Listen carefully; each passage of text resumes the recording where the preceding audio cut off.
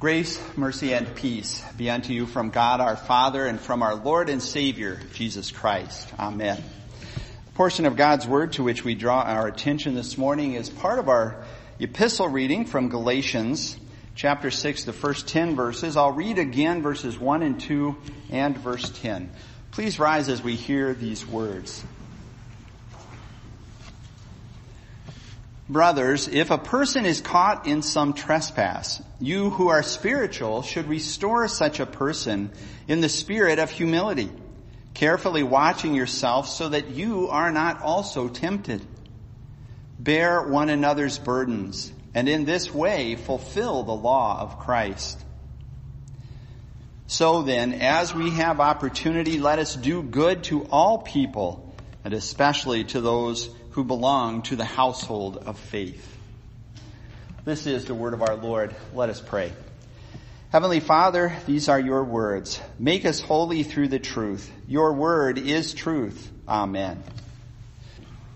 Throughout your lifetime, your level of responsibility varies quite a bit.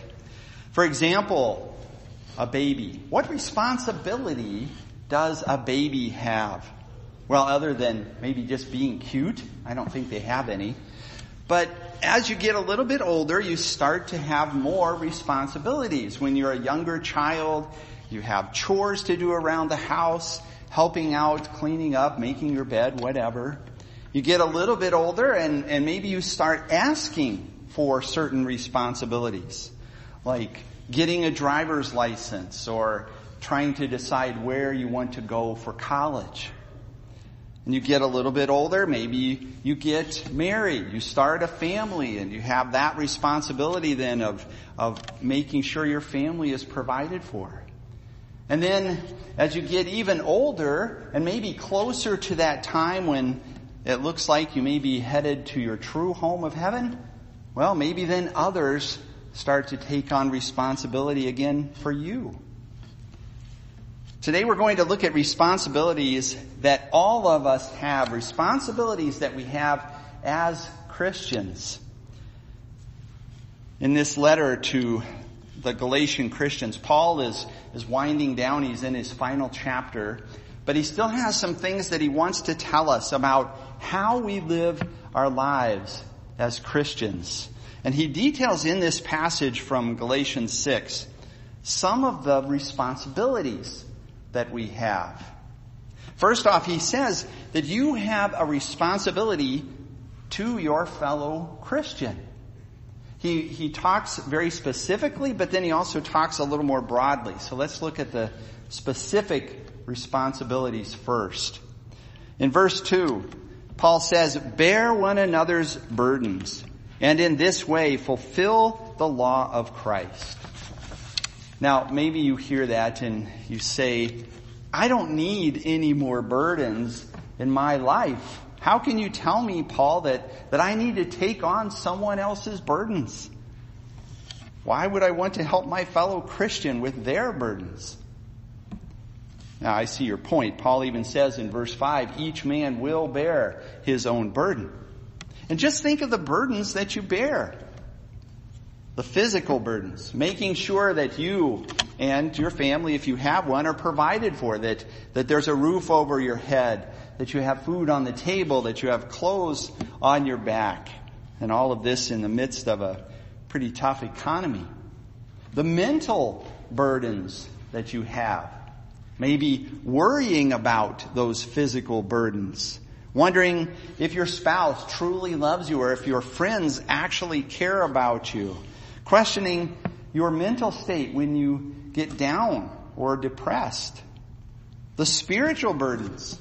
The feeling of the weight of your sin that comes crashing down on you at times, especially if it's a sin that you can't seem to escape.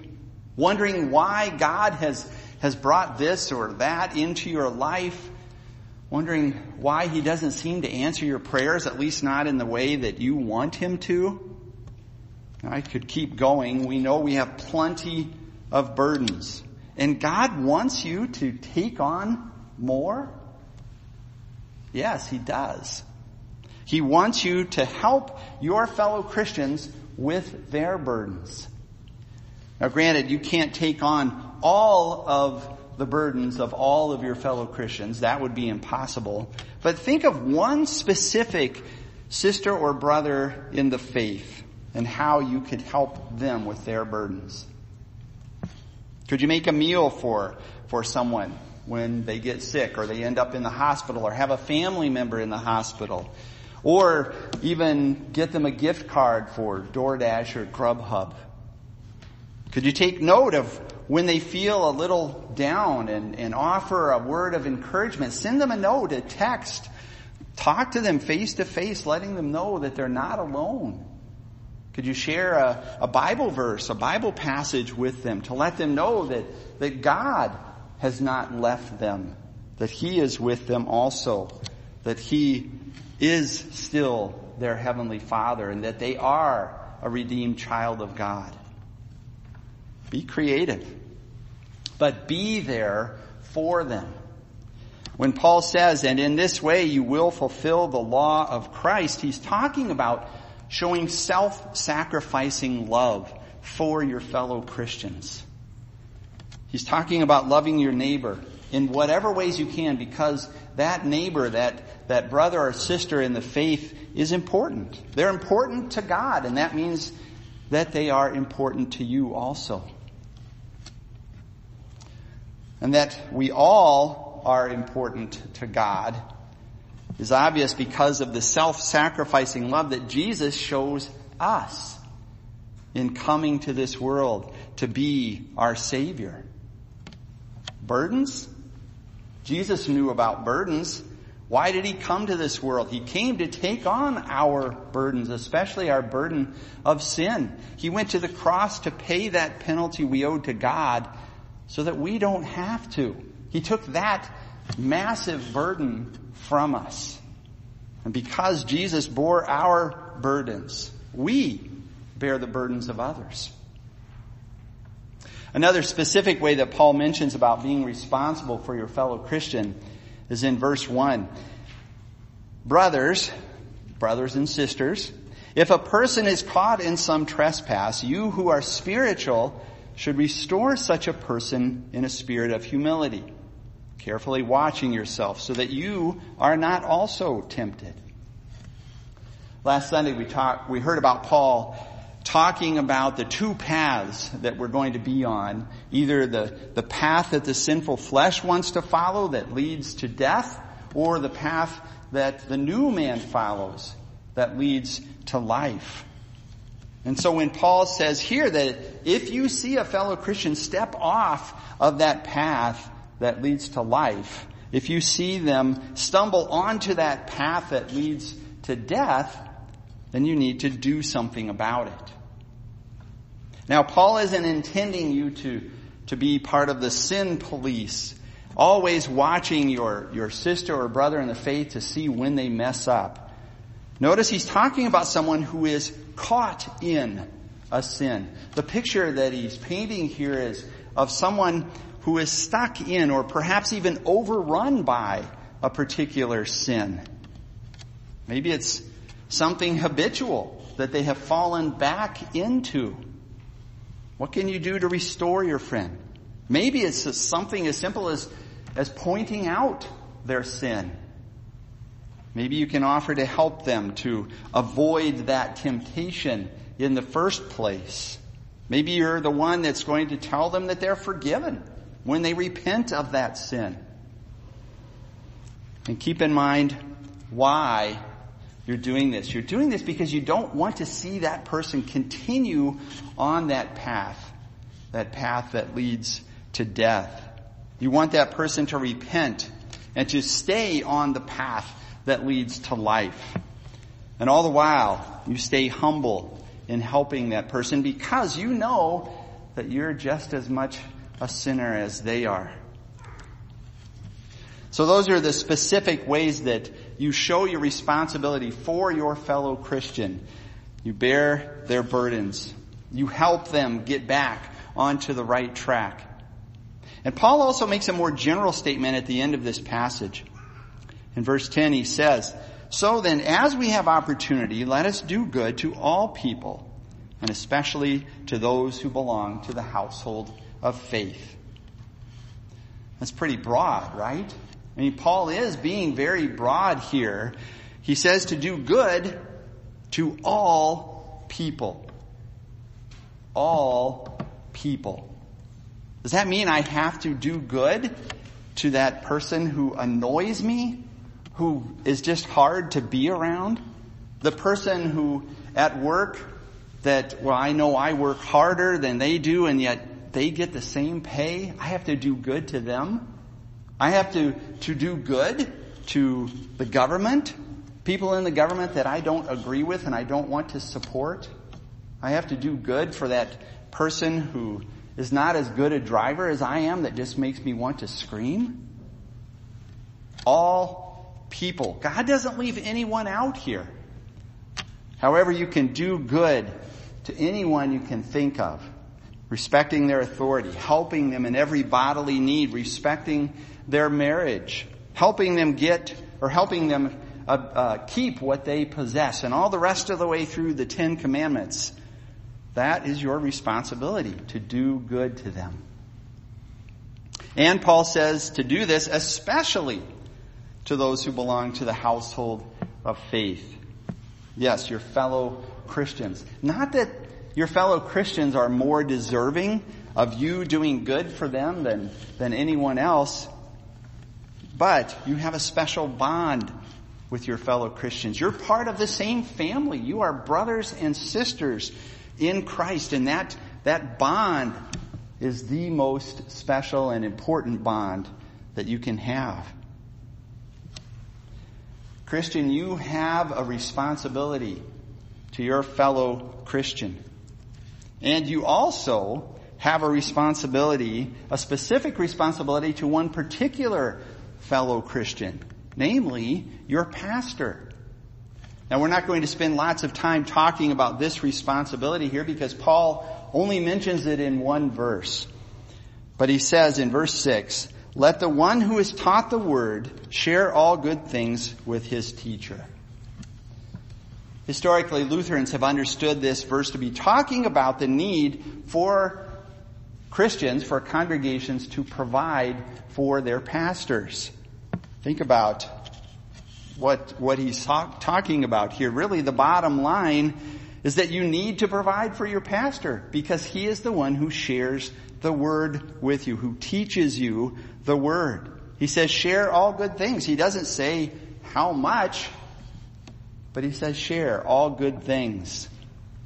The pastor is the one who teaches you God's word. And in order for him to do that, you need to provide a living for him. You're not really paying your pastor based on the amount of time that he works or based on his qualifications. You're providing him a living so that he can do what you have called him to do, namely to preach the word, to administer the sacraments. And that is teaching God's word. So you are taught the word, and you have a responsibility then to provide for your teacher. There's one final responsibility you have that Paul brings out in this passage. You have a responsibility to God. Now maybe you're thinking, well, these responsibilities we've already talked about, aren't they also responsibilities to God? Your responsibility to your fellow Christian to bear their burdens, to help them back up? Yes. Your responsibility to provide for your pastor? Yes, they're responsibilities to God. But Paul specifically brings out your responsibility to God when he talks about sowing and reaping. He says in verses 7 and 8, "Do not be deceived. God is not mocked. To be sure, whatever a man sows, he will also reap. Indeed, the one who sows for his own sinful flesh will also reap destruction from the sinful flesh. But the one who sows for the Spirit will reap eternal life from the Spirit." So what does God want from you? He wants you to do good works. Wait, what? I thought we usually talk about that we don't have to do good works in order to be saved. And that's true. God's already done everything necessary for you to be saved. Think about why Jesus came to this earth in the first place. To do everything necessary to give you forgiveness of sins, eternal life, and salvation. He lived a perfect life in your place. He died on the cross to pay that penalty you owed to God for your sin. He rose from the dead to show that he had indeed conquered sin and death. It's all done. Not only can you not do anything to gain your salvation, you don't need to. Jesus is God's grace, his undeserved love and mercy in action. God loves you. He sent Jesus to be your Savior. He sent Jesus to show his love for you. And through faith, through believing in what Jesus did for you, you have life. You have salvation. So why does Paul talk about sowing and reaping in these verses? Well, if you sow for your own sinful flesh, that means you're putting all of your time and effort into your sinful lifestyle. And as Paul said in chapter 5, you're walking that path then that leads to death. You're walking along that path and you don't really care that it's a wrong path. You're having too much fun living that sinful lifestyle. And if that's you, if you are sowing for the sinful flesh, then you are doomed. You're headed down that path to hell. But if you sow for the Spirit, you will reap eternal life. That's the other path that Paul talked about in chapter 5. That's the path that you are on right now as a Christian. And you're sowing for the Spirit as you carry out all of your responsibilities that you have.